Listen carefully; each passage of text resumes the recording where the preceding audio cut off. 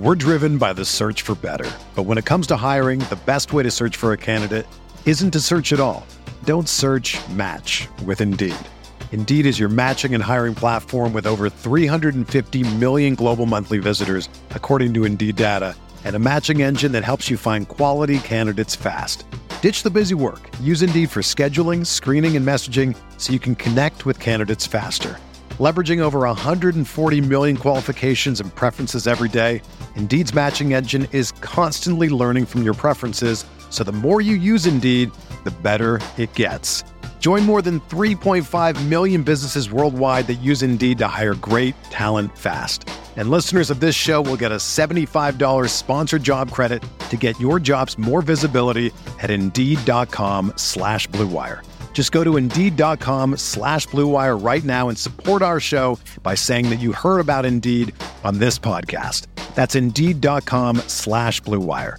Terms and conditions apply. Need to hire? You need Indeed. This podcast episode is brought to you by Coors Light. These days, everything is go, go, go. It's nonstop hustle all the time. Work, friends, family expect you to be on 24/7. Well, sometimes you just need to reach for a Coors Light because it's made to chill. Coors Light is cold lagered, cold filtered, and cold packaged. It's as crisp and refreshing as the Colorado Rockies. It is literally made to chill. Coors Light is the one I choose when I need to unwind. So when you want to hit reset, reach for the beer that's made to chill. Get Coors Light in the new look delivered straight to your door with Drizzly or Instacart. Celebrate responsibly. Coors Brewing Company, Golden, Colorado. Do you want to walk into a room and have everyone think, damn, who is this alluring glass of just pure amazingness? Well, then your option should be Indochino when it comes to your wear and your suits. Indochino is the world's largest made-to-measure menswear brand. They make suits, shirts, coats, and more, and everything is made to your exact measurements for a great fit. Indochino's process is simple. Choose your fabric, pick your customizations, and submit your measurements. Your package will be delivered straight to your door in 2 weeks. You can get measured and design your suit at your nearest Indochino showroom or do it all yourself online at Indochino.com. Incredibly convenient, and I can tell you from personal experience how amazing their product is. I look fly, I look fresh, and it's because of my suit. Right now, you can get $30 off your total purchase of $399 or more at Indochino.com when entering Blue Wire at checkout. Plus, shipping is free. Shipping is free. That's Indochino.com, promo code BLUEWIRE for $30 off your total purchase of $399 or more. Incredible deal for made-to-measure clothing. You really have no excuse anymore to wear clothing that doesn't fit. Look great for the holidays and wear Indochino. Again, checkout code BLUEWIRE. Blue Wire.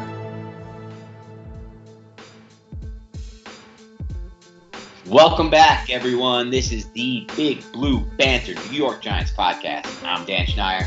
I'm joined as always by my co-host Nick Pilato. Today we're going to be breaking down the Giants' latest loss, number 8 in a row, Week 13, Green Bay Packers, from the All22 coaches angle, because it tells us a story that you really can't see from the broadcast version. And that's what we're here for. And there's a lot to get to. A focus on Daniel Jones, why you need to know about this Caden Smith cat, tight end, what the hell is happening to this defense on third downs, and a lot of your pretty damn interesting questions that we're excited to dive into. So without further ado, let's jump right on into this thing. Nick, I want to start on the first possession here. One, the Giants failed to convert a 3rd and 1 on and had to punt. I'm looking back over this play, 13-24 in Q1 for those following along on the All22 on Game Pass. This is so simple. Hernandez and Solder double team, but they leave a blitzing A-gap middle linebacker free. Halapio's forced to try to block him, and the DT at the same time. It just doesn't happen. It's a loss. It's a punt. It's a devastating play. I mean, you just can't punt on 3rd and 1s. First possession, you're supposed to be setting the tone. What were your thoughts on this play and this entire first possession by the Giants? I mean, that entire first possession is just a microcosm of the Giants. First off, there was no snow at kickoff. It was very, very little, so the conditions weren't totally abysmal at this point. But the first drive, on that 2nd and 6 play, Remmers tried to pass Dean Lowry to Simonson, and again, some sort of miscommunication. Simonson, was a very tough angle for him to block, and it just left Saquon by himself in the backfield with the defensive lineman. And luckily, Barkley was able to run between Remmers and Zeitler to pick up 1 yard, but it's just sloppy offensive line play to start this game, which is so damn consistent with these New York Giants under Pat Shurmur. And then the Giants are gifted that 3rd and 1 because of the neutral zone infraction, and they try to run inside zone again against a 0 tech and 2-3 techs with, like you said, the blitzing middle linebacker, which left Jalapio to block Blake Martinez and Montrevious Adams, which is a lose-lose, of course. Obviously resulted in a punt. I mean, how many times have we seen defensive coordinators scheme advantageous numbers against the Giants' offensive line? The team's predictable. The offensive line doesn't execute their assignments, nor does the coaching alter or adjust enough to assist this unit, which I feel has talent. I do, Dan. I feel like the unit has talent. Defenses just should move their linebackers around and blitz the gap last second, which we've seen defenses do against the Giants. Forces miscommunications, and whether it be against the run to alter run fits and things of those lines for the defense or against the pass, it doesn't matter because the defense seems to always have an advantage on this Giants offensive line. And a few things there, Nick, because this happened all day, both against the run and mostly against the pass. And like you said, they see it on tape.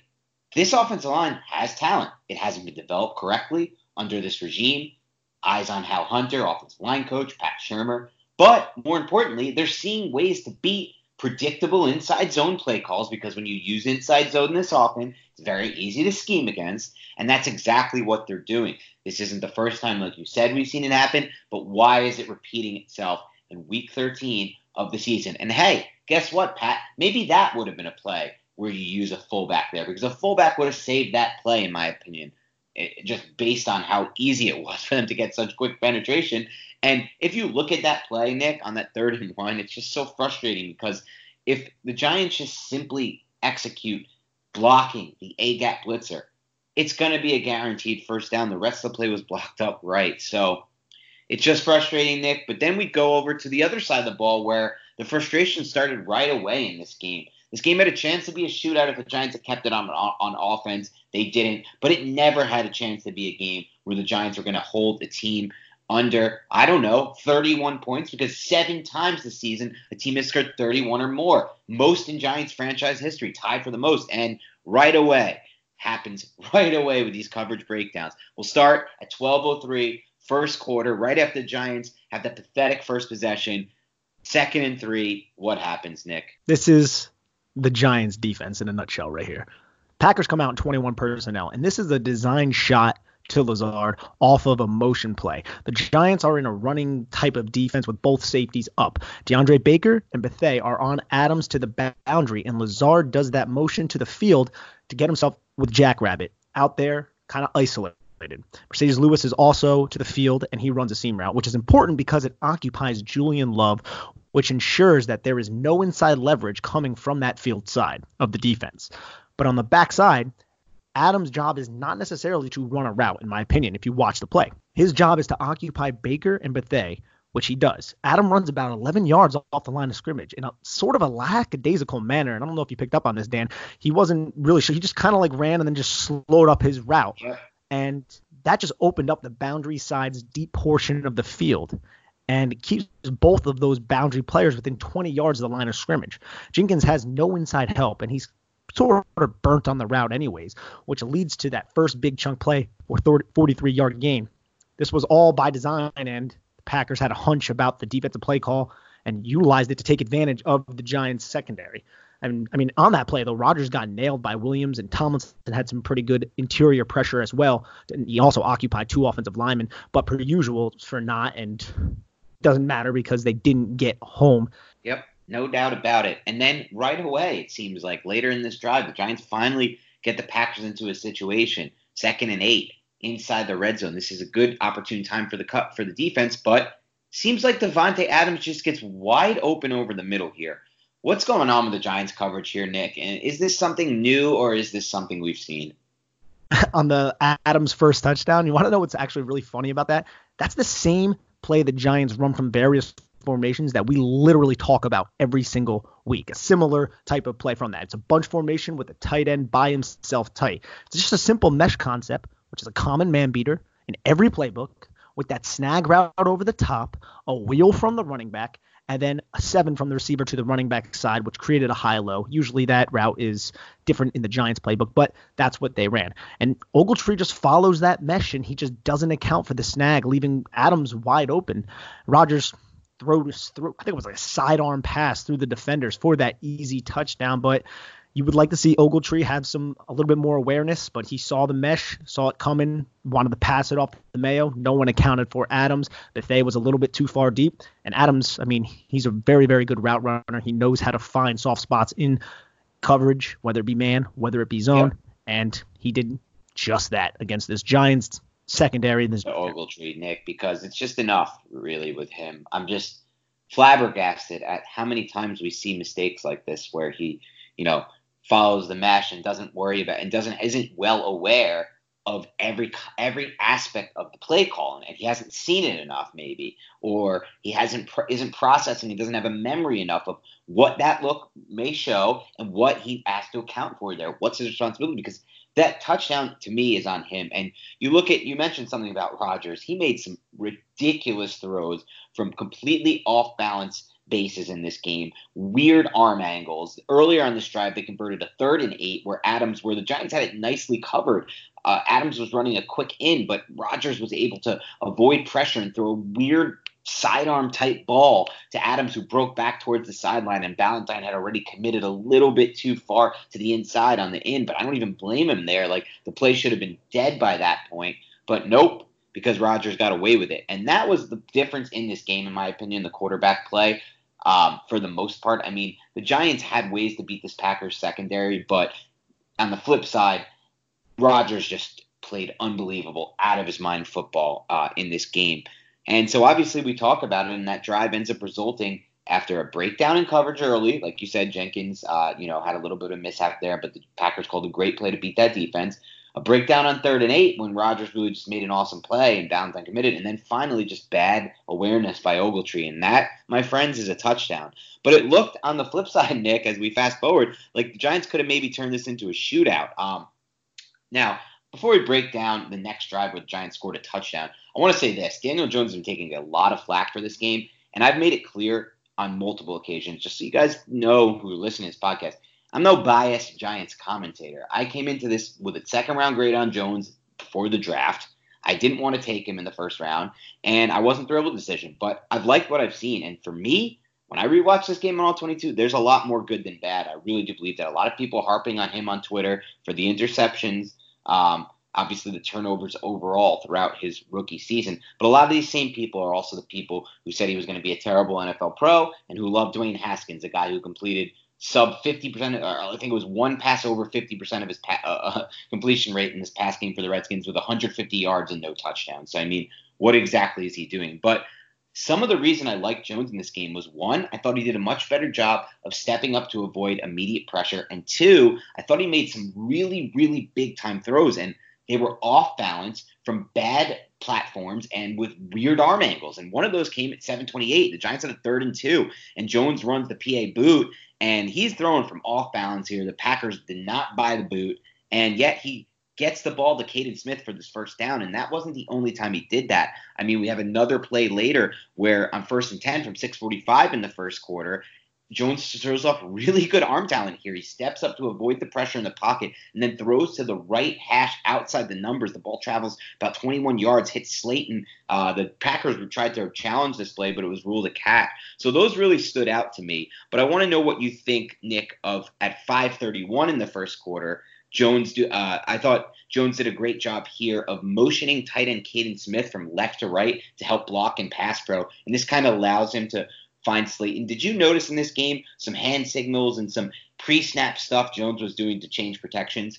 It did seem like he had more control than we've seen when it comes to the protections and the way the Packers kind of line up and Pettin lines his defense up. They're usually very, very wide. They have Zadarius Smith and Preston Smith very wide, and a way to assist that is to bring Caden Smith closer to the line of scrimmage, maybe chip him, maybe keep him in the block, which we saw on a couple different occasions in this game from Caden Smith. And Caden Smith held up pretty well when it came to blocking, much better than he did against the Bears. Kind of wanted to give him a nod when it comes to that phase of the game, because it's something that I had some questions about. But yeah, that 4th and 5 play, that 5:31, I mean, I was very surprised Pettin didn't bring the house or at least go with man coverage. He played like an incredibly soft zone coverage on that play, and it was just a 7 route from the number 2, and then Slayton was the number 1. He engages the cornerback and just goes inside, and the cornerback dropped because it was a 7 route, and it was just an easy pitch and catch.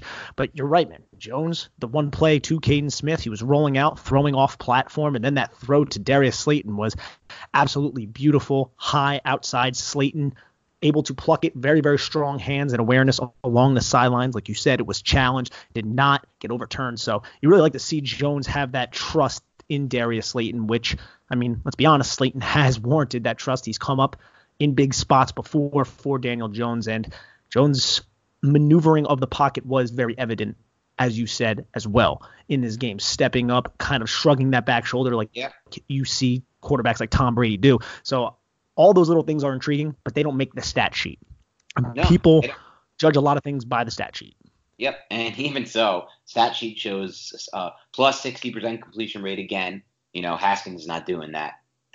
Most rookies aren't doing that. 240 yards, where we got Haskins throwing for those type of guys throwing for $150. I mean, I just don't know at some point. And this drive featured the 3 plays we just talked about, 2 really big boy throws, and then the switch and pass protection on that 4th and 5 to get Caden Smith over. If he doesn't do that, that play's blown up. And then finally, the 4th play of this drive, the Giants are 3rd and 3 with 3:23 left in the first quarter, and we get the Shepard TD on a play where Jones does an excellent job here, sliding to his left a little bit, falling away while rolling to his left, and getting clobbered because Hernandez and Halapio just, again, no shot here on this one to contain Darius Smith, who's, again, running these blitzes where it just looks like on tape the Packers defensive coordinator saw something, an easy way to get pressured through this A-gap. I mean, it's just like immediate pressure. And Darius Smith did this a lot where he wasn't lined up with his hand in the dirt and kind of just lined up over the line of scrimmage standing, and just totally burned here. Another really bad pass pro.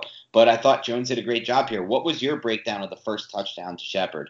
The Packers came out in a too high look, so they were showing a cover 2 with a hard shell with press coverage. And remember, at this point of the game, the conditions suck ass right now. Oh, yeah. And I really did like this play call by the Giants. It was a 3-by-1 set to the field. Smith runs a vertical route to split the safeties, which occupies both of them to an extent. And then the number 2 receiver is Latimer. He runs a quick hitch at the sticks, with Shepard as a number 1 running a double move slow go route in plus splits of about 5 yards off the numbers.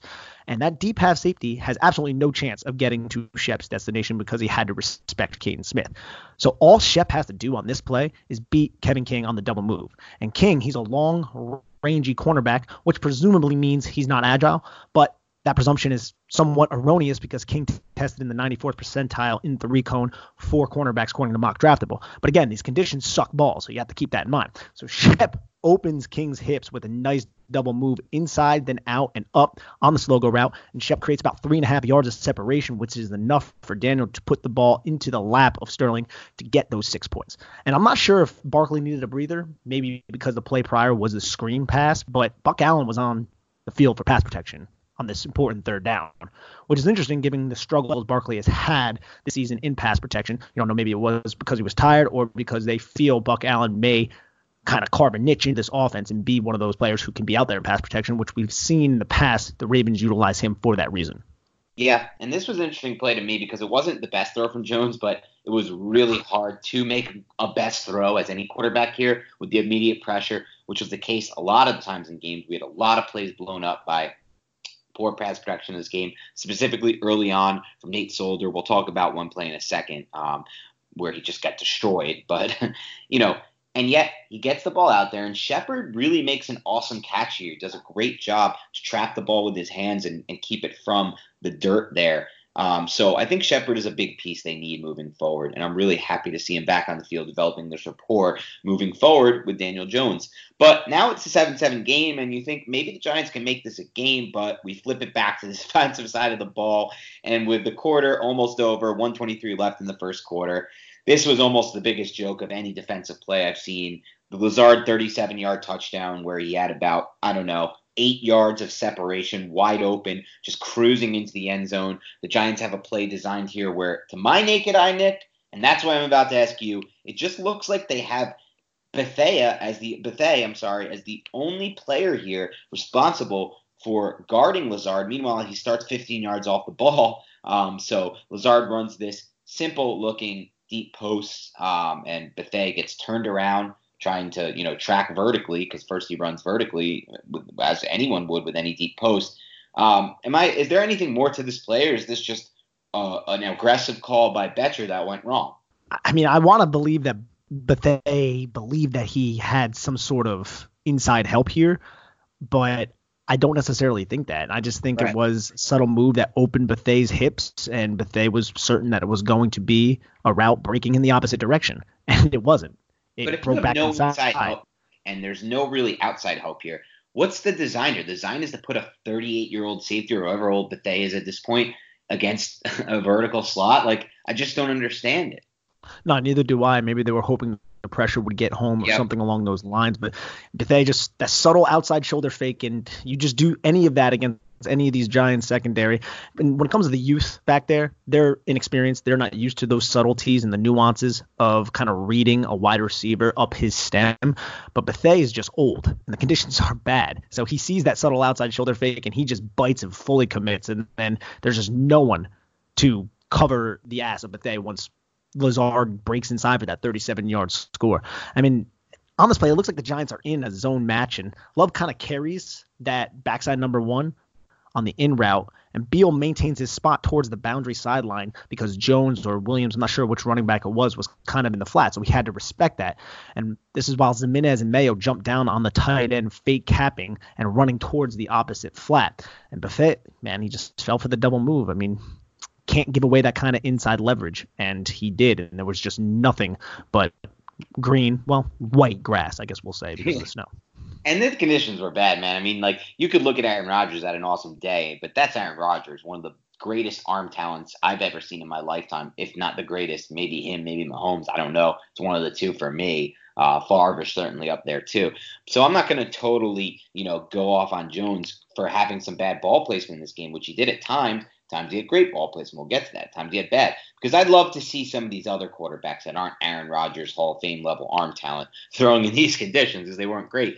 But now we got a 14-7 game here for the Giants, and it just gets to the point where you're like, okay, now they're going to try a trick play on the next possession. And before we break down this trick play, because it was a flea flicker that went horribly wrong, we're going to get into that. I do want to take a quick break to hear a word from our sponsors here.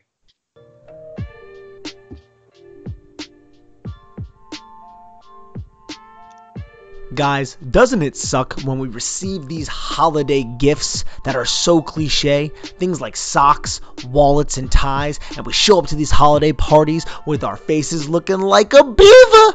Well, Harry's is the gift that is both thoughtful and practical. Listen, we all want a nice close shave so we can all be feeling ourselves at the holidays, and everyone will be looking at us and being like, that guy has his stuff together. And listeners of this show can get $5 off any Harry's shave set by heading to harrys.com/bluewire.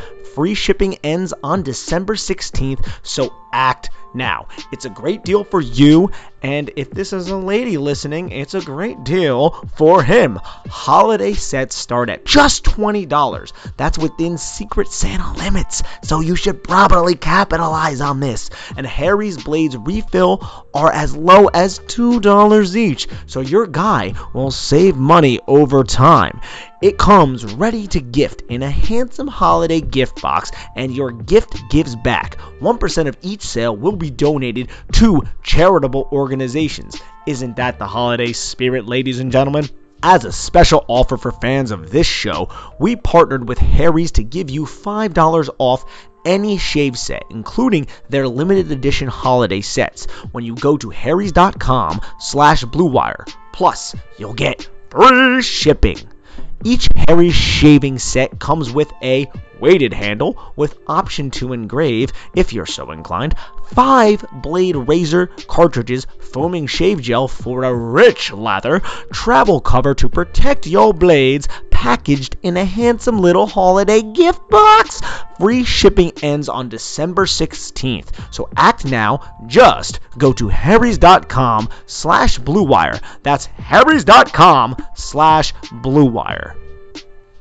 Ah, you smell that, ladies and gentlemen? The holiday rush is here. You have to be able to ship orders out quickly, efficiently, and, most importantly, affordably. But how do you keep track of all of those orders, decide which shipping carrier to use, or if you're even getting the best rates? Luckily, ShipStation can help. With just a few clicks, you'll be managing orders, printing labels, and getting those products out the door and delivered in time for the holidays. ShipStation works with all of the major carriers, including USPS, FedEx, and UPS, so you can compare and choose the best shipping solution for you and your customer.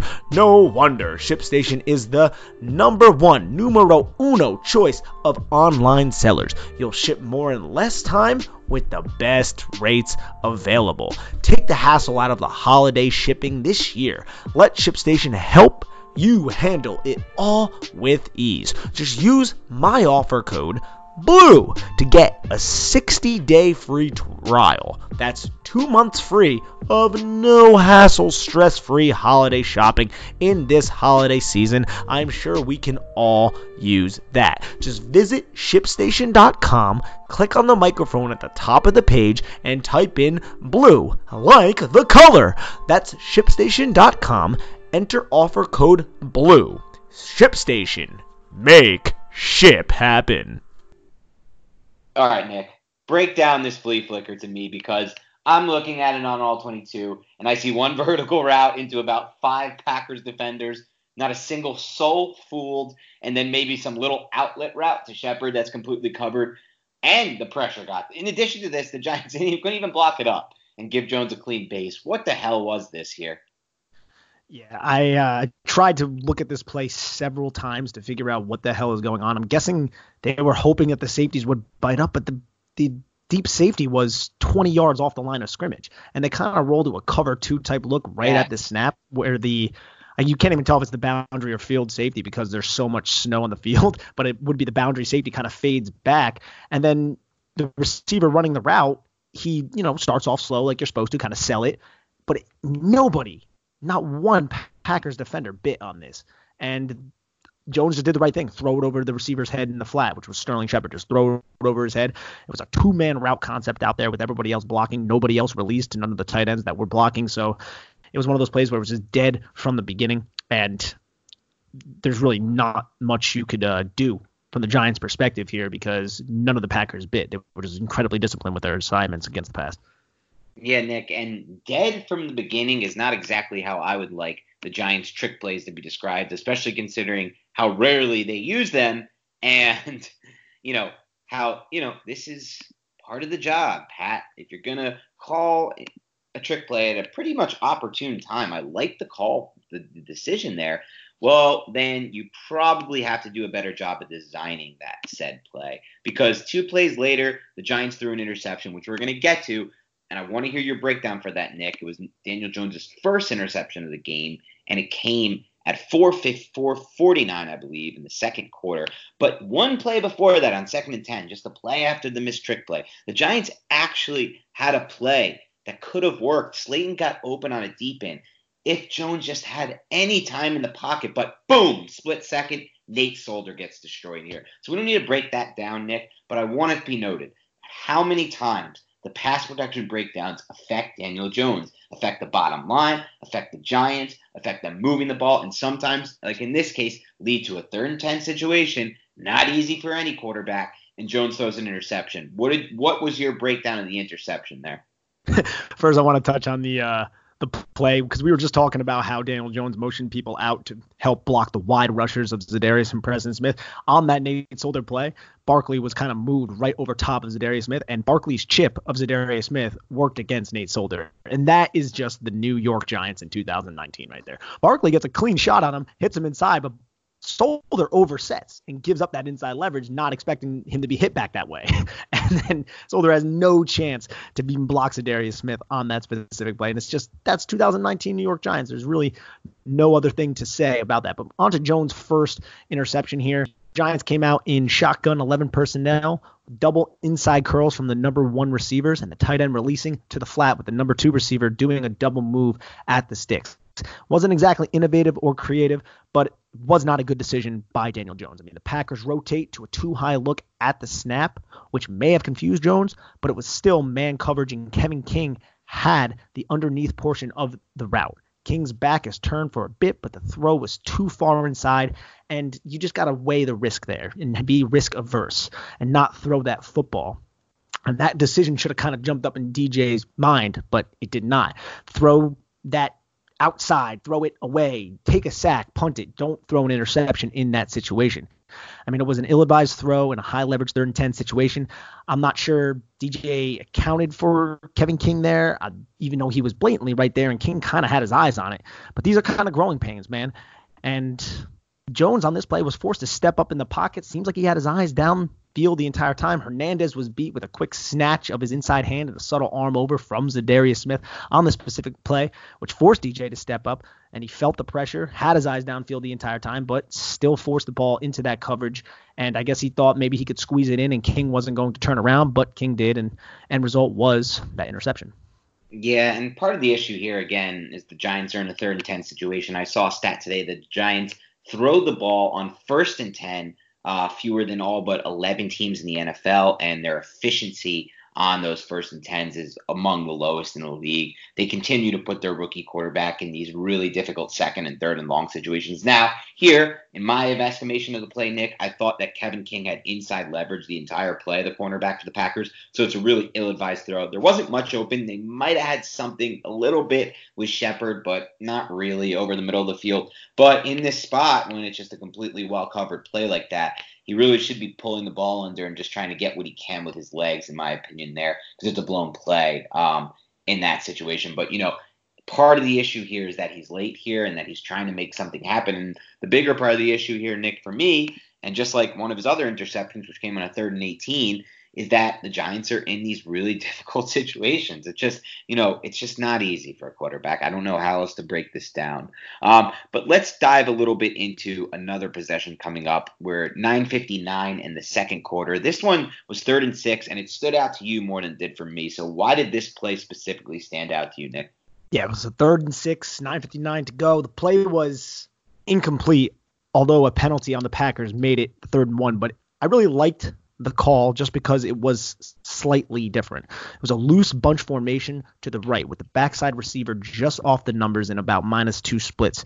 And DJ motions Barkley to that bunch side wide off the numbers by about 2 yards.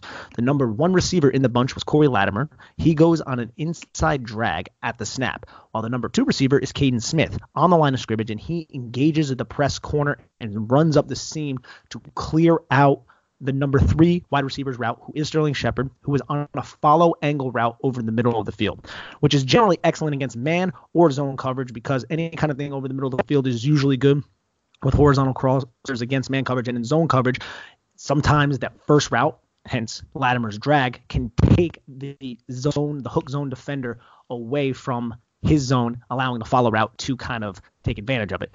But I thought this was a good play. It was just executed incredibly well by Tramon Williams to force the incompletion. But I like the motion. I like the fact that the Giants created confusion for the defense pre-snap, and I like the utilization of these types of routes out of bunch and stack formations. The Giants play calling doesn't create nearly enough conflict on defenders, and this play had that built into it, but Williams just played it tremendously. Yeah, no doubt. But, you know, Nick, all I hear when I listen to that from you is that you're liking a slightly different look from the Giants offense. And that, to me, is part of the problem there, that there's just not enough diversity. if that gets us a little bit going here. But this game was still in hand in the second half, and there were some interesting plays. I thought at 5:01 in the second quarter, this play really stood out to me. It was 2nd and 3. The Giants were driving, and Jones had a play action bootleg to his left. This was the play that really stood out to me as, okay, Jones, I'm not worried about his arm talent in weather like this or really any conditions. He was rolling to his left as off, obviously much more difficult for a quarterback to make throws rolling to their left than rolling to his right. And the pressure was there immediately. After the roll, he kind of spun off his back foot, no balance base from, a different arm slot, threw a nice ball to Sterling Shepard to complete it for the first down there. So that really stood out to me. I don't know if there's anything you wanted to add on that, Nick.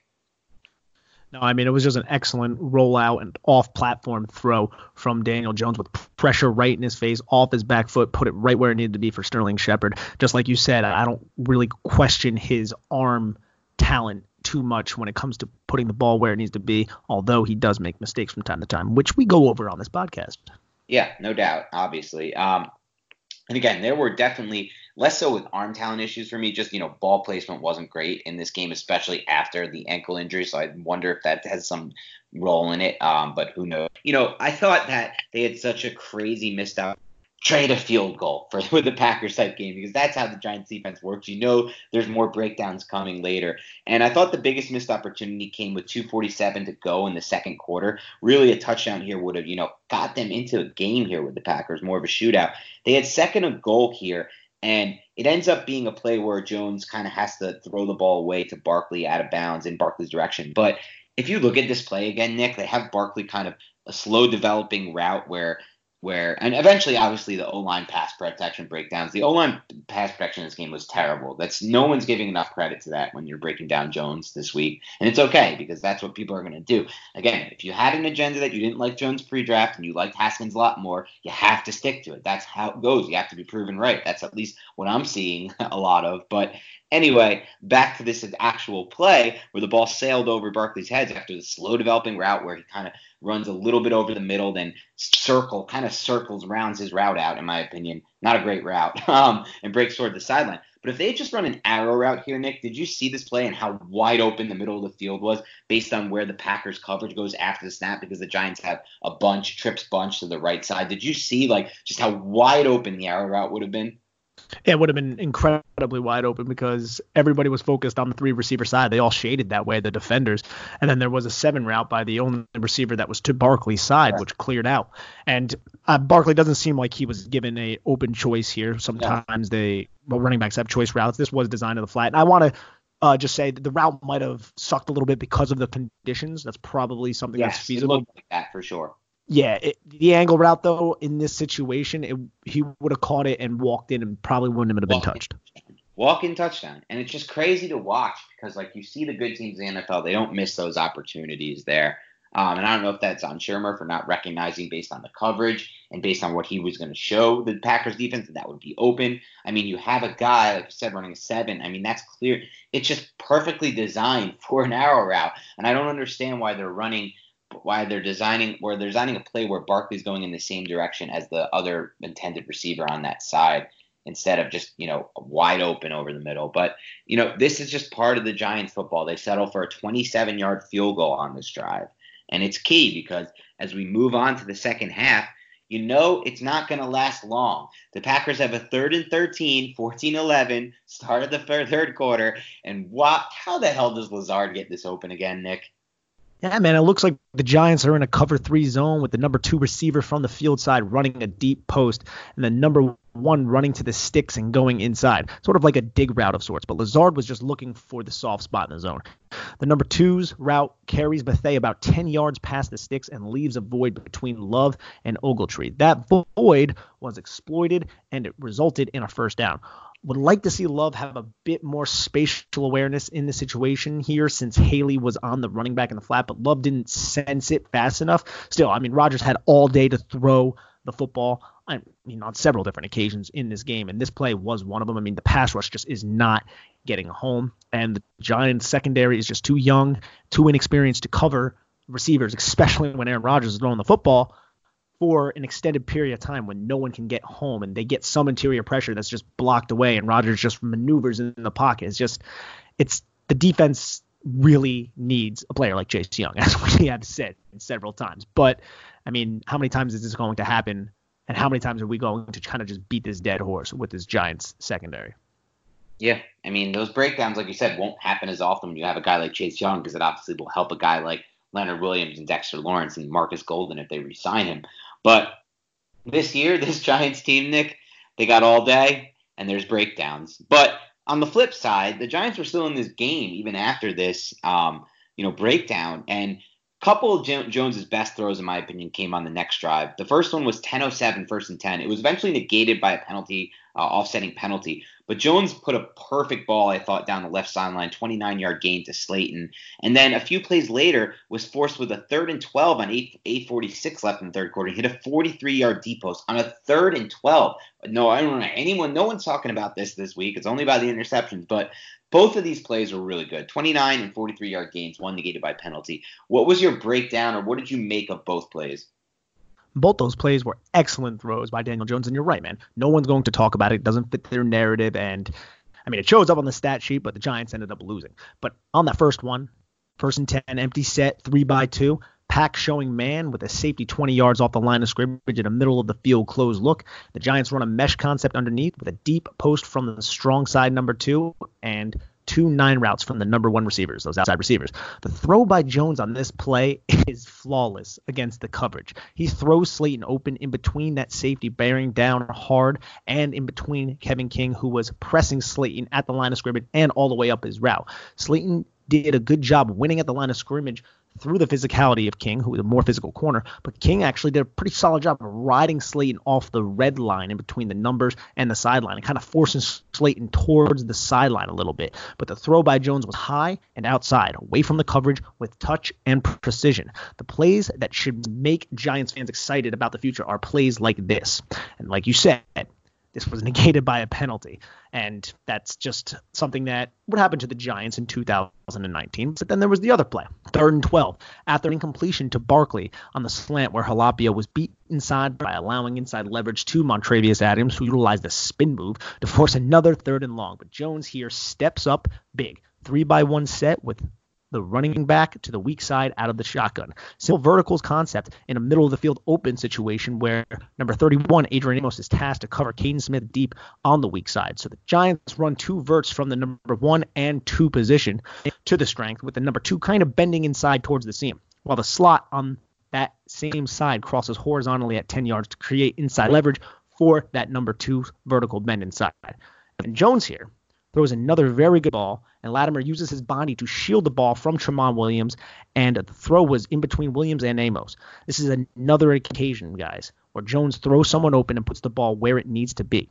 I mean, again, like we kind of talked about on this podcast, this was an odd game because there are a lot of intriguing takeaways that Jones had. There were a lot of good plays. There were a lot of solid throws that no one's going to be talking about, but there were those ugly throws and those decisions that he probably shouldn't have made, and that's what people are going to focus on, again, because a lot of them do have an agenda.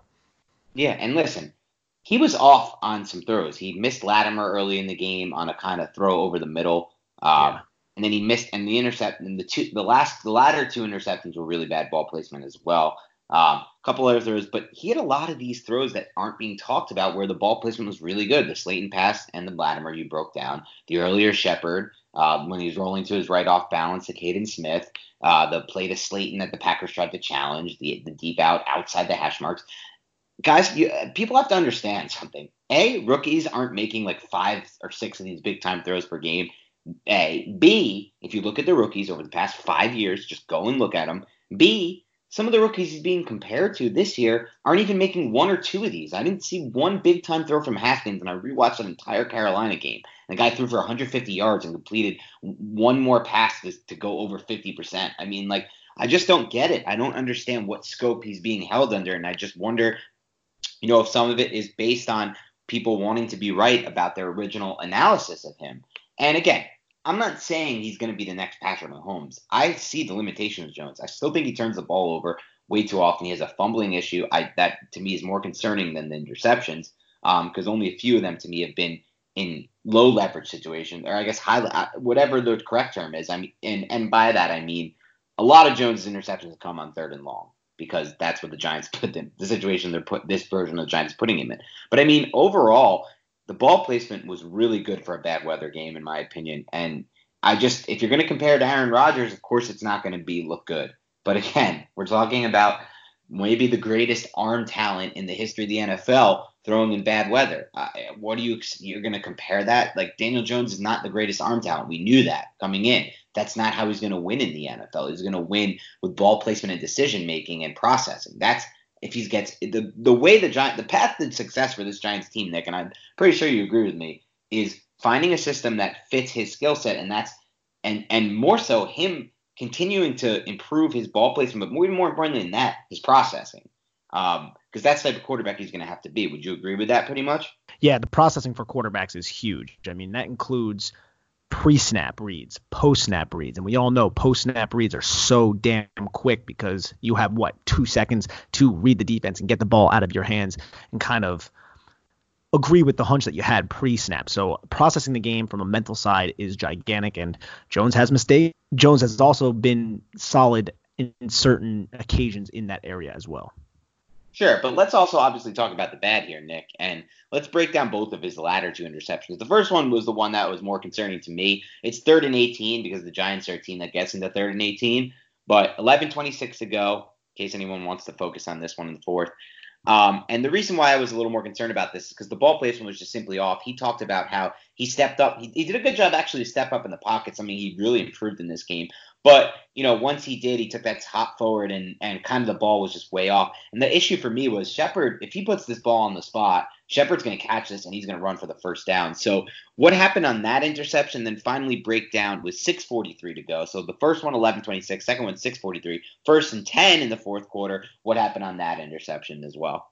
Like a too high look at the snap against a 3-by-1 set and 11 personnel. The Giants run Caden Smith up the center of the field to split that too high look with the number 1 to that side running a very unenthused 9 route. And that, I believe, was Scott on that route, which tells me the design was more than likely to Shep or Smith or possibly the backside receiver. Anyways, Shep is in the slot and he runs up his stem and physically engages Chandran Sullivan before releasing inside. And it doesn't look like that engagement threw off his timing or the destination of Shep's route. It looks like Shep was bracket covered with Savage over the top and Sullivan underneath.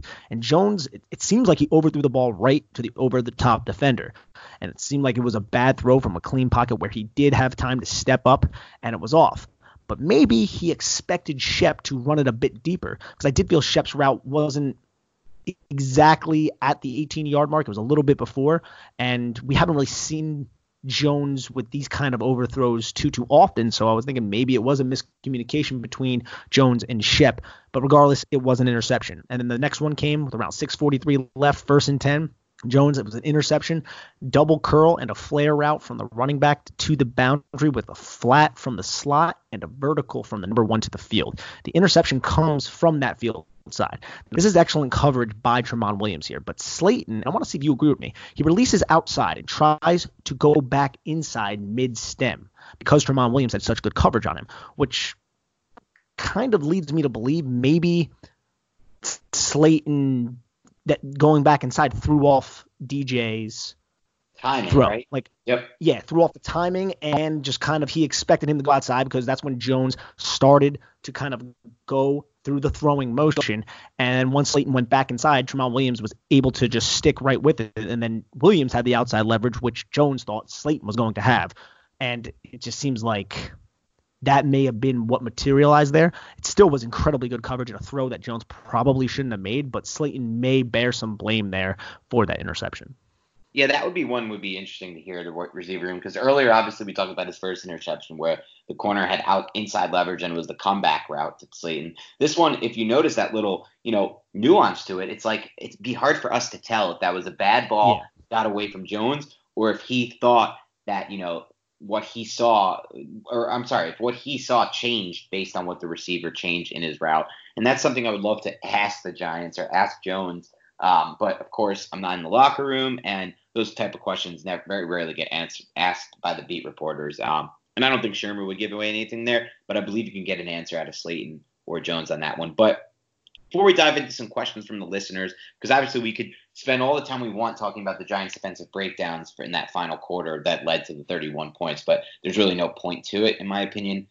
It's kind of beating a dead horse, and we kind of went over some of the bigger plays on the defense side of the ball. But I do want to touch on a play, Nick, that you outlined on Twitter and you got a little bit of a backlash from some of the Barkley, the Beehive, as we call them, but Saquon Barkley Hive. So this one was a big play for the Giants because they were starting to move the ball a bit, maybe trying to make a comeback. Third quarter, 7:57 to go, 2nd and 14. Barkley ran for 4 yards. You thought it could have been bigger. Break down why. So it's 2nd and 14 because on the 1st and 10, it seemed like Daniel Jones didn't exactly know the play call.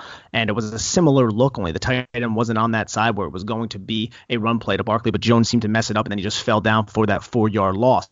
But this was a 4-yard gain, which I believe Giants fans would all take in a heartbeat. But here, it looks like there was a hole that was bigger in that B gap off of Caden Smith's ass. Now, the beginning of the play, the A gaps are unoccupied. You have 2-3 techniques with a linebacker about 4 yards off the center. So that A gap looks very appetizing, but it closes up because both the 3 techniques squeeze inside, and then Blake Martinez comes right up to that. So I think Barkley had his eyes on that A gap, and then he just hesitated a little bit, and he just didn't have full vision of the line of scrimmage, didn't sense the fact that Zeitler had a complete seal of Kiki Kinsley with Caden Smith kicking out. I want to say that is Darnell Savage, and the fact that Remmers had Preston Smith way upfield. It would have been Barkley against that unblocked defender, who I believe is Tremont Williams, on this play. And he just hesitated just a little bit, and then he just runs into Kiki, takes what he can get. And a lot of people are blaming the injury. A lot of people are blaming the coaching staff. And I think you can warrant some respect to both of those cases, especially towards the coaching staff and the marriage to the inside zone. But I do also believe that these running backs don't need to stick straight to that inside zone. A lot of people were coming at me saying, well, it's the inside zone. It's Pat Shurmur saying that he can't bounce anything outside. How many times did Barkley bounce things outside in this game? He did it at least 2 or 3 times. Why would he not do this if he saw an advantageous hole? He just missed the hole. Right. It's that simple. And it's not a huge indictment on Barkley. He's not horrible. I'm not saying anything like that. But you would just like your running back to kind of notice the blocks, notice that seal, notice the kick out, and see a gigantic hole there. And I believe it's that simple. I mean, yes, coaching could be accredited to this negativity around this run game. This run game sucks, and I do believe the inside zone and the marriage that Pat Shurmur has to it is a big reason why. But that doesn't mean Barkley doesn't bear some of the blame when he hesitates or doesn't see the field and utilize great vision. I believe those two things can coexist with each other, and it seems like a lot of people do not believe that. Yeah, and we know that's the case because we saw it at Penn State. It was an issue that he got knocked for in the pre-draft process, and we saw it last year. Not as much in the second half when the O-line started to gel, but we did see it. And again, remember, some of those second half O-line starting to gel games were because the Giants' schedule was easy and they weren't facing fronts like the Bears and the Cowboys. You know, they were facing easier fronts to run through. And of course, obviously, you know, Jamon Brown was playing really good as well, and so was, you know, really Solder. Solder was a guy who, and both Solder and Hernandez were guys who went from playing really good football in the second half of the season, specifically Hernandez, both of them, really. I mean, Solder, I thought, was the Giants' best run blocker when I watched the All-22 of the second half of the 2018 season. Now both of them are not playing good football, so it's going to hurt your team. And I don't want to pin them for all the blame, but, you know, some of Barkley's deficiencies, I think, were hidden because of that. And, you know, when you watch Dalvin Cook run behind that scheme, it doesn't look like the same runner that Barkley is behind the Giants scheme. And we'll see if that changes if the Giants change offensive coordinators and coaches and go to a more gap power based scheme. Maybe that'll help him, but maybe he's just not that kind of running back, and he's more of the big play type and somebody who can be an excellent receiver at some point in his career with a different staff. All those things could be in play, but to assign no blame to Barkley, I think is cheating yourself as a fan. And honestly, I think it's something that we see too often from the Giants fan base. But on that note, Nick, let's dive into some questions from the listeners. We'll start with right before we get that, I might have said right before we get to that, I may have said the B gap meant the C gap. Just wanted to clarify.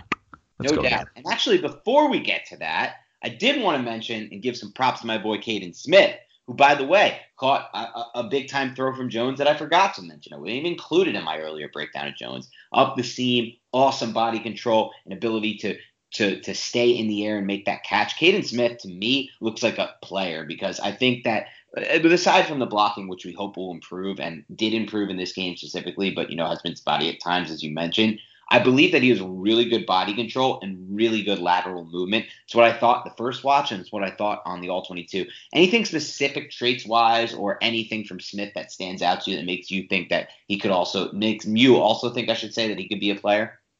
I just wrote an article for SB Nation's Big Blue View on Caden Smith and this game, so you should go check that out. But, yeah, I believe he held up well at the point of attack and really readjusted when he was taking strong punches from Darius Smith, Preston Smith, guys who kind of outweigh him by 15, 20 pounds. And he really positioned himself well and had awareness, showed that football IQ that he got while playing football at the Cardinal. So I thought in the blocking phase of things, he really, really improved from his last game. Granted, he was going up against Khalil Mack and some of those boys, Leonard Floyd, but he jumped out on the film in that phase, something that I didn't think he would be able to do, especially against the Packers. Packers have some big boys. When it came to receiving, you're right. Body control, ability to high point was something that he did in college, and he sort of did it on that one play that was down the field where he subtly just kind of did a slight double move and found his way open, and it was sort of deceptive. I mean, the Giants trusted him with the tight end screen that they've utilized with Evan Ingram, and he used really good timing to release his blocker, not push him too far upfield. I think it was Rashawn Gary to sell the fact that it was a screen, and he was utilized on drags. He's not the fastest kind of guy, but I do believe that Caden Smith can be the number 2 tight end, possibly, if he continues on the trajectory that he's kind of on right now when it comes to playing. And it seems like the coaching staff does trust him for a number 3 tight end. He was involved in this game plan, and if he keeps improving on the blocking, then he's definitely somebody who will be a lot cheaper than Red Elson, possibly the number 2 tight end next season. Yeah, no doubt about it. And again, like you mentioned, comes from a really good background for tight ends. But on that note, let's dive into some questions from the listeners. And we start with Jason Torrance, who wants to know, what are your thoughts on completely cleaning house? And that means bringing in an outsider to be the general manager. So Steve Tisch, I want to say today, talked about he didn't assign any kind of vote of confidence to this coaching staff or Dave Gettleman. And I believe Tisch and Mara are going to have a real discussion about cleaning house this offseason. And I'm not always a fan of cleaning house 2 years into a regime. That is not something that I feel is usually something that's a long-term success. You don't want to become the Browns, but I don't see it with Pat Shurmur. I don't. And if you do get rid of Pat Shurmur, do you really want to keep Dave Gettleman around, have him bring in his coach? I think it's interesting that Ron Rivera, who obviously has some sort of rapport with Dave Gettleman, they worked together in Carolina, just became a free agent per se. And I think things can get incredibly interesting for the New York Giants in the next couple months. But cleaning house is an option. It really is. But who are you bringing in? And that really is the question. Who are you bringing in? You can't just bring in someone. Has to be someone with a real plan, someone with a really good staff, really good coaching staff, really good scouting staff, really good analytical staff. All of those things are incredibly important. Yeah, it's interesting, Jason, because I think there is some rot with the Giants. I think it's pretty clear when you watch some players go on to have better careers elsewhere, DJ Fluker, Eric Flowers, especially from the offensive line development standpoint. But I think there's also some risk in going outside the organization and taking someone like, hot name, even like a Louis Riddick, who intrigues me, because these guys really don't have the same exact experience as some of the guys who've been around personnel for years, like a guy like Dave Gettleman, who's really not done that bad of a job when you look at just purely his evaluation from the college level. And then you just look at some of just the basic things that you need from a GM. If you're going to clean house, it means you're going to get rid of Kevin Abrams, who's done a masterful job manipulating the Giants' salary cap. Giants have never had a salary cap issue. They've always spent in free agency. The cap is a massive myth among fans who, believe that you can't do things like sign Golden Tate. And meanwhile, you have $175 million to spend and you're never up against it. But point is, Abrams done an excellent job making these type of moves possible, even in seasons where they're rebuilding or they're taking on massive dead cap like they did this year. They were still able to bring in players to help their roster this year. So it really just depends if you have a good plan in place. And I don't think that's as easily said as done. It's easy to just look at the situation from a 30,000-foot view and say they do need a clean house. And I'm not saying they don't, because there's good merit that there's some rot. There's a lot of rot under John Mara versus Wellington Mara. And I always dig back to where it started for me was the Josh Brown incident, the former Giants kicker, who John Mara knew committed domestic violence against his wife, knew of an incident during his Pro Bowl season in Hawaii where they had an incident. And I don't know what kind of details he knew, Mara, but I bet he knew pretty. I would guesstimate that he knew more details than you would think, and yet continued to employ this guy. And that was a disgrace to the organization. And to me, it was kind of just something that Wellington never would have stood for. You got to remember something with Wellington. He was a visionary. He was a guy who created the original collective bargaining agreement for the NFL that really helped get teams like the Packers on the map and give out-of-market teams a chance, which you don't see, always in other sports. So I don't really think his son, John, has been anywhere close to that, and there are massive issues. But I think to do something like that, it would require insight into what you have moving forward and a really strong plan. And I don't know if you Giants can pull that together all of a sudden. Ezra Sokol asks, if the Giants are picking picking at number 1, so assuming they have the number 1 pick, would you consider pulling an Arizona Cardinals type move and taking a QB while trading Daniel Jones? Absolutely not. That's all I have. Interesting, Nick. We're at a different point with this one, which is interesting. So again, let's go back here and rewind a bit. For me, again, Daniel Jones' ceiling is a guy who is an above-average quarterback who can win a Super Bowl on a good team if he proves to me that he can come up clutch in big moments and lead big drives, something we're never going to get a chance to really see this year because the Giants' defense is so bad. Now, I don't have a Patrick Mahomes type ceiling with him. I don't have a Deshaun Watson type, whatever, Tom Brady, whoever you want to say.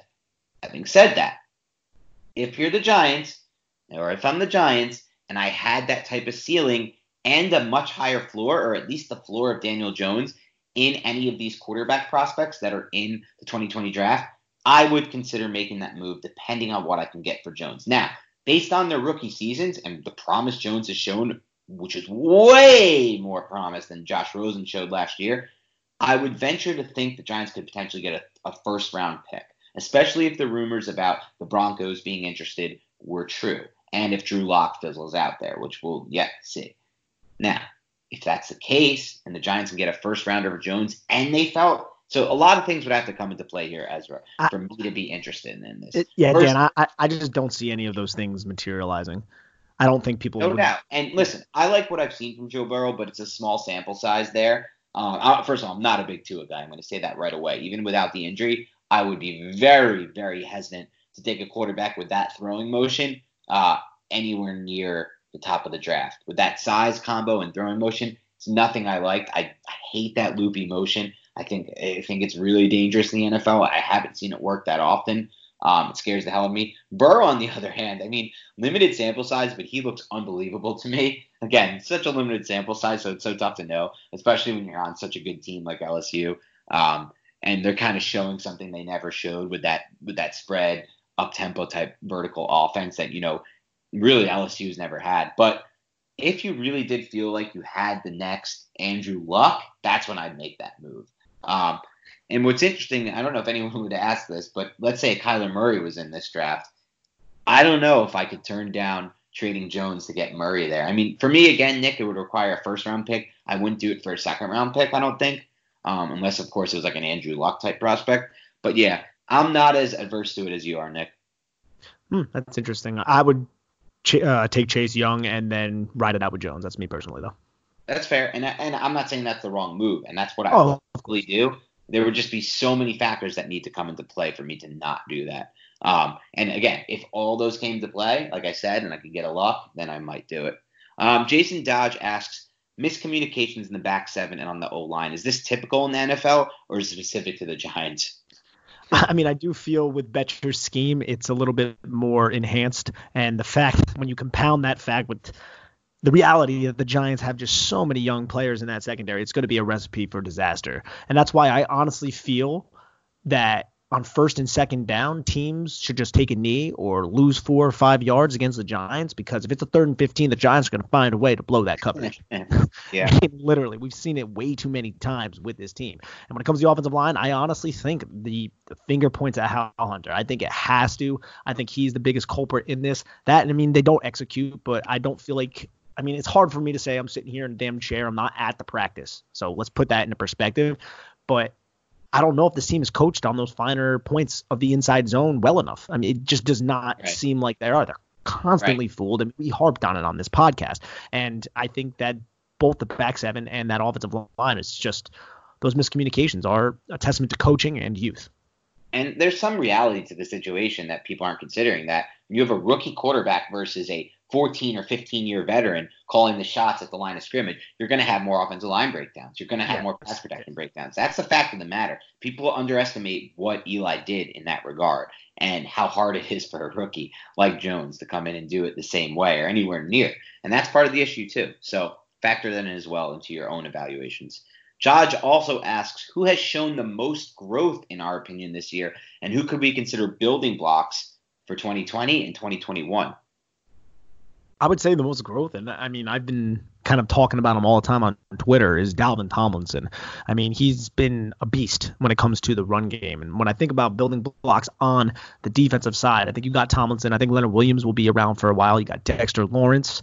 I think Jimenez is just a situational guy. I'm not going to put him in that category. I think Carter hasn't proven enough to be called a building block per se. At the second level of the defense, Ryan Connolly could be that. I don't want to overreact to Ryan Connolly, but from what he showed in a very small sample size, he definitely intrigued me. And then in the secondary, I think Baker is a building block. I think he's had a lot of mistakes, and if you can get his mental side right, he can be a building block. And Julian Love is kind of working his way to that as well. You still need to see a little bit more, though, from Ballantyne and Sam Beal. From what I've seen from Sam Beal, it hasn't been great so far. Yeah, I mean, and I'll take the flip side of the ball there and give my building blocks. And I'll start with Hernandez. I still think he's going to be a building block for this team. I think a lot of the issue is Hal Hunter related. I really do believe that. And addition to playing next to Halapio, who I do not think is a building block, and Solder, who's clearly not a building block. And it's really sad for Solder because I defended him last year, and he played better football than people gave him credit for last year, especially in the second half. But this season's an absolute disaster, and it's just hard to see it going anywhere forward. I think Zeitler's also a building block. He's still young for an offensive lineman. I think the Giants have 3 more good years out of him, especially when he doesn't have to play next to Halapio. So I'm going to give them 2 building blocks. I still want to put Evan Ingram as a building block. I think, maybe you get a guy like Rivera in and he brings in North Turner, and you could have a situation where the tight end all of a sudden becomes a massive game breaker in this offense like it has been in North Turner's offenses in the past. I do believe that there's a chance Caden Smith can be a building block. I won't put him there yet, but I really like what I've seen. And then finally, I'm putting Sterling Shepard and I'm putting Darius Slayton at building blocks for this Giants team because those are guys that I think are going to be on this team in 2021. And then obviously Daniel Jones and Saquon Barkley, we can pretty much clearly call them building blocks. They were picked at number 6 and number 2 overall, and we've seen a lot of flashes from both to feel confident enough to call them building blocks. D. Goodman asks, it would be great to get your guys' take on how DeAndre Baker and Sam Beal played in this game. He believes their development is key for the Giants moving forward. Yeah, when it comes to Baker, I feel he had a solid game, but there was the drop pass where he gave inside leverage to Devontae Adams. It's coming to my mind where Adams kind of just beat him inside, but overall he's still showing that physicality against the run. And Sam Beal, there have been times, especially in the Chicago game, where he was just way out of phase. Right. I saw it maybe once or twice in this game, but it wasn't anything that was glaring. And I know a question that is coming up is by Nemesis, and I'm just going to kind of harp on that right now. And it talks about, should Beal immediately drop back on that Lazard touchdown towards the end of the first quarter? And I just wanted to say I think it's a little bit hard for him to do that because the running back was out in the flats with like 3 blockers there. So Beal really had to respect that. If he dropped, Rodgers would have just took that and it would have been an easy touchdown there. It's just, but they give up that inside leverage, and it was just a really good play design by the Packers against this specific defense the Giants were running. Yeah, no doubt. And Philip wants to know some potential coaches to consider if Shermer is let go. So I think the Ron Rivera thing is going to be interesting now. I mean, he's had success with Carolina, went to the Super Bowl. I've seen a lot of Giants fans on Twitter really, really harping against it. But if you bring in Ron Rivera, which I'm not totally against. I just need to know who that offensive coordinator is. That's the main thing, is getting that offensive coordinator, somebody who can work with Daniel Jones and build that offense and really fix that offensive line when it comes to coaching.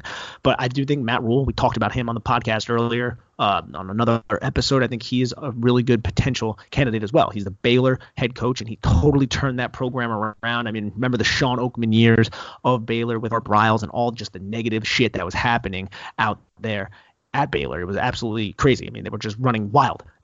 But he kind of brought stability back to the college and has done a really, really good job. And he seems like he could be interesting. Now, I wanted to throw a name out there that gets just to you, Dan. This gets thrown around every year, and I think it's somewhat ridiculous, but I do believe this specific person has a fondness in his heart for the New York Giants. And that's Nick Saban. Now, I think it's ridiculous, but I wanted to get your take.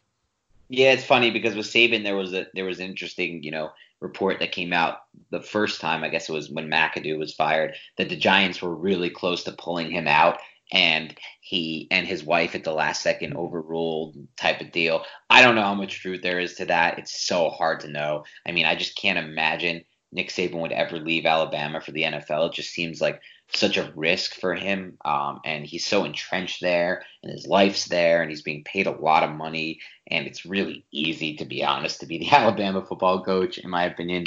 A lot of that talent just comes right to you. I mean, I'm sure he does a good job recruiting. More importantly, I think he does a good job scheming on the defense side of the ball. But I just think it's so unlikely, Nick. But it goes back to what you said, and, that's why both Rivera and Rule are high on my list as well, especially if Rivera can bring in North Turner with him as the offensive coordinator to work with Jones. And why guys like Robert Salah, who people ask me about, are just low on my list. For starters, if I'm going to go coordinator route, I'm always going offensive. I'm never going with these defensive coordinators. So many failures on that side of the ball. Recent ones too, Steve Wilkes, tons of guys like that. But more importantly, I'm just not in the market for the next Giants coach for a coordinator type. I need someone like a Rule, like a Rivera type. That's what this team needs. It's enough of the coordinators. It's too much of a risk. So for me, I'm out on guys like Salah, and we'll see where they go from there. But, hopefully more candidates will continue to open up. But, as the Panthers owner, David Tepper, New Jersey native from Livingston, New Jersey, actually, my family knows his family, but unfortunately not well enough, because, I don't make any money from him. I guess I say I'm not connected to him in any way. He does have a daughter who's pretty, but she married somebody else. Kind of missed the boat on that one, Nick. I really wish I could play some sad music for you right now. Like just Think about that. Think about my life if I had found a way to get in there. Man. You wouldn't be talking to some dipshit like me on a podcast. I'll be telling you that much. You're not a dipshit, Nick. Don't ever say that about yourself again. I'm the one who's fantasizing about marrying the daughter of somebody of a rich former hedge fund owner. But the point of this is to mention what Tepper said today at his presser after firing Rivera, and it was that, one, they want to move in an analytics direction. They didn't feel Rivera was that. He said that without saying it. But more importantly, he wanted to fire him now so he can get a head start on the head coaching candidates. And the Giants are not going to fire Shermer before the end of the season, so they will not be getting that head start. And instead, they'll be falling behind. So that's something to keep in mind as we move forward. But let's move on to Derek Passon, who asked, is Leonard Williams really helping this team, or should that trade just be considered a sunk cost? I feel like Leonard Williams is helping the team, although I did not like the fact that the Giants traded a third-round pick for him. So let's lay that out. Thought that was too high of a cost for an impending free agent. But I still see him defeating one-on-one blocks and getting pressure on the quarterback. He has 19 total pressures in the 4 games that he's played, 7 hits, 12 hurries. And that's all well and good, but he's not getting the sacks. He's also making an impact in the run game. And I think that's another thing that is a really positive thing for this team, although it hasn't materialized into wins. So when you look at it from that perspective, it's going to look like it's a total waste, but I do see value from Leonard Williams. But that third-round pick, man, and Dan and I have talked about this, and I'm hoping somehow that it's the compensatory pick we're going to get for Collins, but that couldn't have been established in the trade because the Giants don't have the compensatory pick yet. But if that is the number 2 pick in the third round, number 1 pick in the third round, whatever it's going to end up being, that's going to be a tough pill to swallow. Yep, no doubt. Again, I'm with Nick on this one. Don't like the value of the trade, but do think that he has been much better than people realize. I'm a big believer in hits and hurries for pressures over sacks. Not a believer in sacks. Think it's a very overrated stat. And I've seen it on the All-22. He's getting more pressure than you think, and he's a factor in the run game. He's a real player that they have on that line. And he's somebody who I think could take a massive jump if they get Chase Young on this team playing alongside him. So I'm not ready to call it a sunk cost. I think, again, it was bad value, but I'm fine. I would lean strongly towards re-signing him. All right, Bobby Madelon asked, if you were able to fire one person from the coaching staff, including the GM, but everyone else remained as is, who would you fire? That would be Hal Hunter for me at the moment. Oh, wait, two-part question, Nick. It also says, sorry, you would be able to replace that one person with anyone. Okay, so if we were to go the Pat Shurmur route, that means this entire staff, including Hal Hunter and some of these other positional coaches, would be retained. So I think I would have to go with Hal Hunter, and I'm not going to – if I could replace it with anybody, I might go with someone like Doug Marrone, who's probably going to be out of a job, somebody who has some experience coaching offensive line, tight ends, and things along those lines. I don't know too many just strict offensive line guys other than the great Dante Scarnecchia and a couple of the other dudes like that, but that's something that I wanted to pitch out there. What about you, Dan?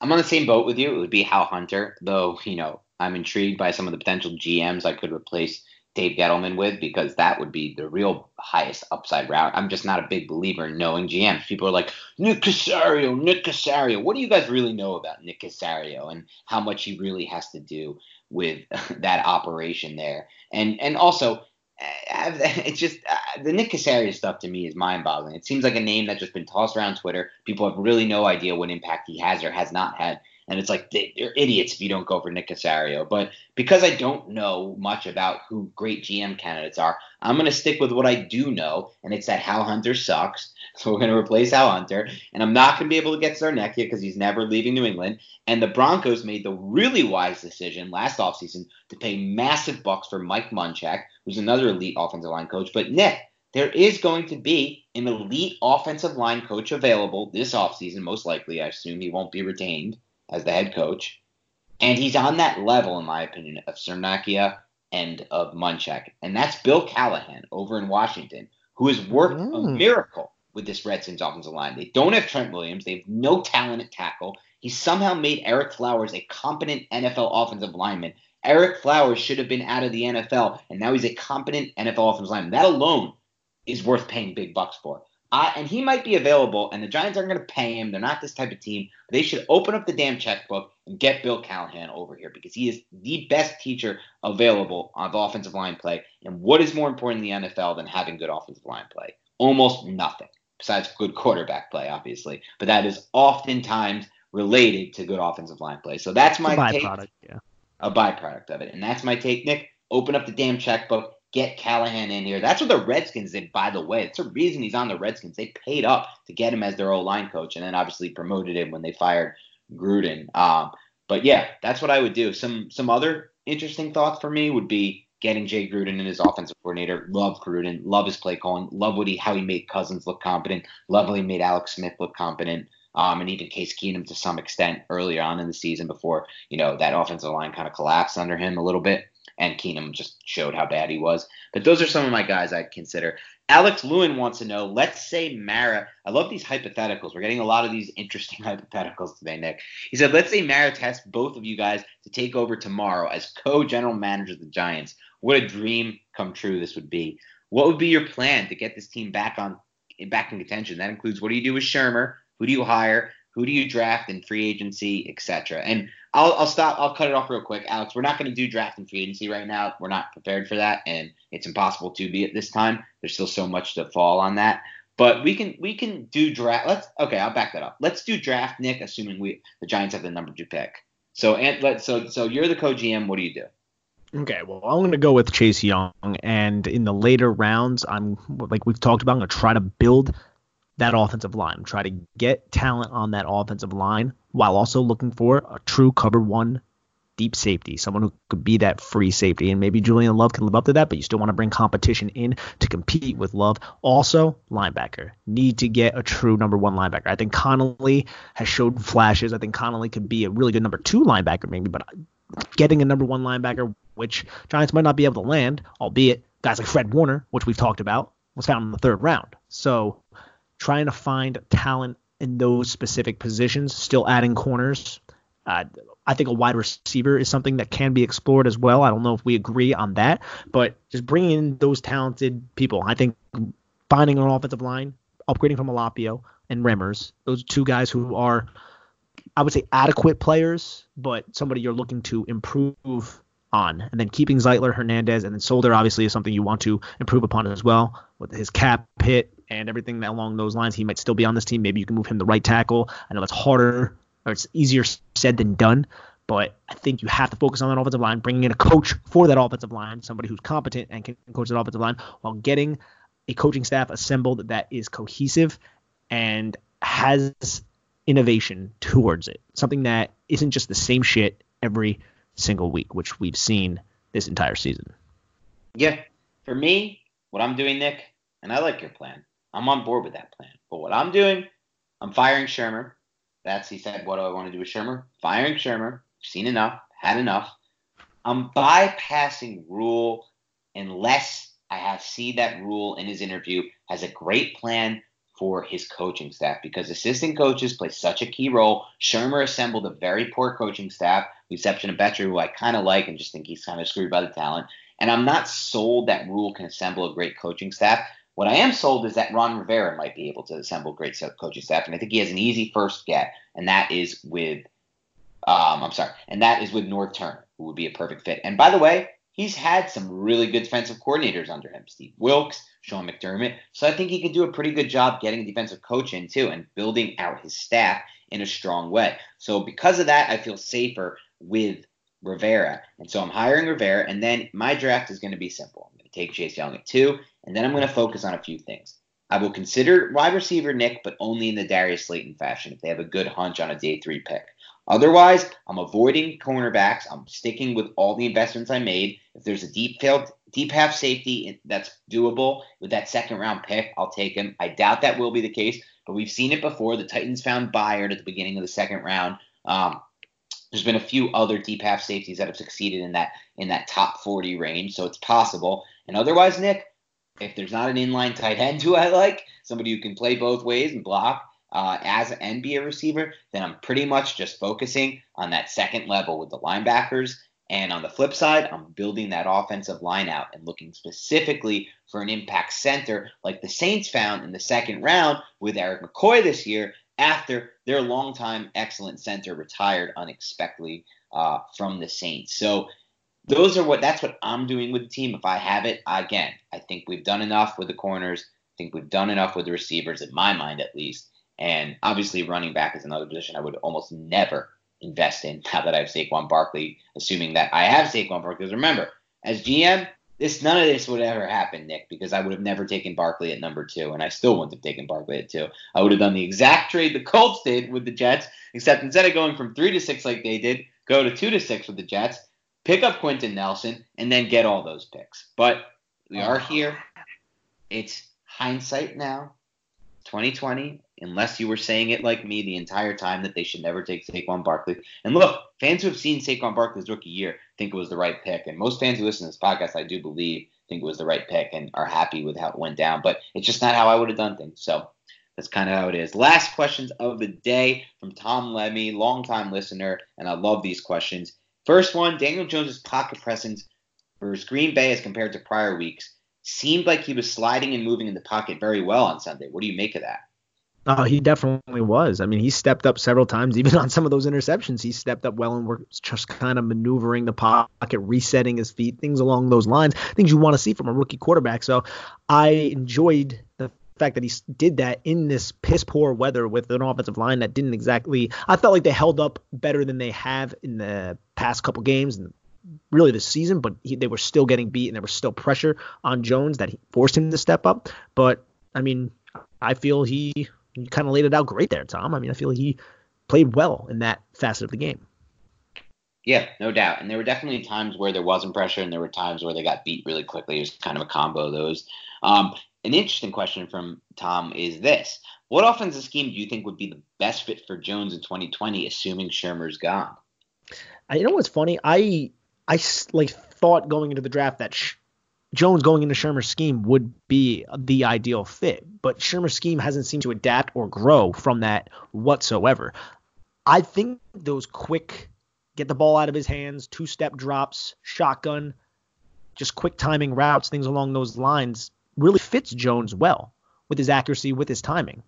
And I think if Shermer could be more innovative with his play calling, definitely utilize his personnel in a much more proficient manner, I feel that could be a good marriage with Daniel Jones' skill set. What about you, Dan? A coordinator like Shermer and a system like Shermer's is what I'm looking for. A lot of mesh, a lot of get the ball out quick. More usage of bootleg would be nice. More usage of his legs would be nice. But really, I think somebody like Jay Gruden would be a perfect fit for him because his system is very similar in some ways to Shermer's.